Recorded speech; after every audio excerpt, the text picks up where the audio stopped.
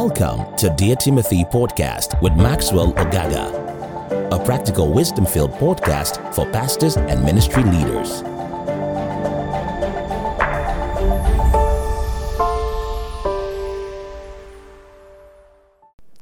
Hello, welcome to today's podcast. My name is Maxwell Ogaga. I'm excited that you tuned into the Dear Timothy Podcast, a platform where we train and equip ministers to be efficient and to be effective in ministry. Last week, we started a discussion around handling relationships in ministry, and I dealt with handling relationships along the lines of those that you're called to lead. Today, I want to talk about handling those who are above you, handling relationships of mentors, spiritual fathers, pastors, and leaders that are above you, or you've taken the time to want to learn from. How do you handle these relationships? Number one, you recognize the grace of God on their lives. Recognize the grace of God on their lives. When David met Saul and was about to kill him, he says, I will not touch the Lord's anointed. I will not touch the Lord's anointed. David clearly recognized the grace of God in the life of Saul. Most times we do things because we do not recognize, we do not observe the grace of God in the life of people. And so for those above you, number one, recognize the grace of God in their lives. Sometimes they might be in error. Sometimes they might do things you do not like. Sometimes they might, but recognize the fact that God has called them. Okay? Recognize the fact that God has called them and they're servants of God. Number two, be willing to learn. Be willing to learn. That's important. When you are with those who are ahead of you in ministry, that's not the time to show knowledge. That's not the time to show how much you know. That's the time to be willing to learn. Okay? Have an attitude of a learner. Have an attitude of a learner. Refrain from trying to always correct perceived errors. You see, when you have a relationship with a senior minister, a mentor, someone you're looking up to and all of that, always refrain from trying to correct perceived errors. I use the word perceived errors because sometimes we might think some of the things are errors, but they're not until we get up to their standard or where they are. I'll give you an example. I'll use a funny example. Growing up in ministry, I used to feel like, why will the pastor own a private jet? Just an example, okay? Why will the pastor just own a private jet? There are a lot of things to do. And one of these days, I was in East Africa. I was in Kenya. I had to preach in Uganda, and then I had to preach in Rwanda. So I was at the airport, the Jomo Kenyatta airport in Nairobi, and our flight was delayed for hours. And then I flew to Uganda. I missed my meetings, flew to Rwanda. It was just a messed up, schedule. I couldn't catch up with anything. I missed a whole lot of meetings, and people were expectant. These were meetings we've planned for a year. I had to repent, and I said, Lord, I now see the reason. So that's why I said perceived errors. Always refrain from trying to correct. We're in a generation that you always want to correct everybody.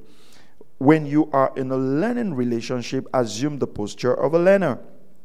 Okay? Romans 14 verse 4 says, who are you to judge someone else's servants?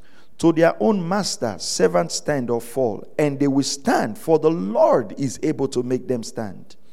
The New Living Translation says, who are you to condemn someone else's servants? Their own master will judge whether they stand or fall, and with the Lord's help, they will stand and receive his approval. God doesn't want any of his servants to actually fall, so the Lord will help them. The Lord will correct them. Okay? So when you're in a relationship with a minister that is above you, be willing to learn. Not everything done by those above you will align with your call and ministry. Okay? So you must be confident in what God is giving to you. So you might have a particular call, but the Lord is called you in a significant direction, maybe different from the man you're learning from. You must learn to respect that difference, okay? Learn to respect that difference. Handle access graciously. I can tell you how important this is.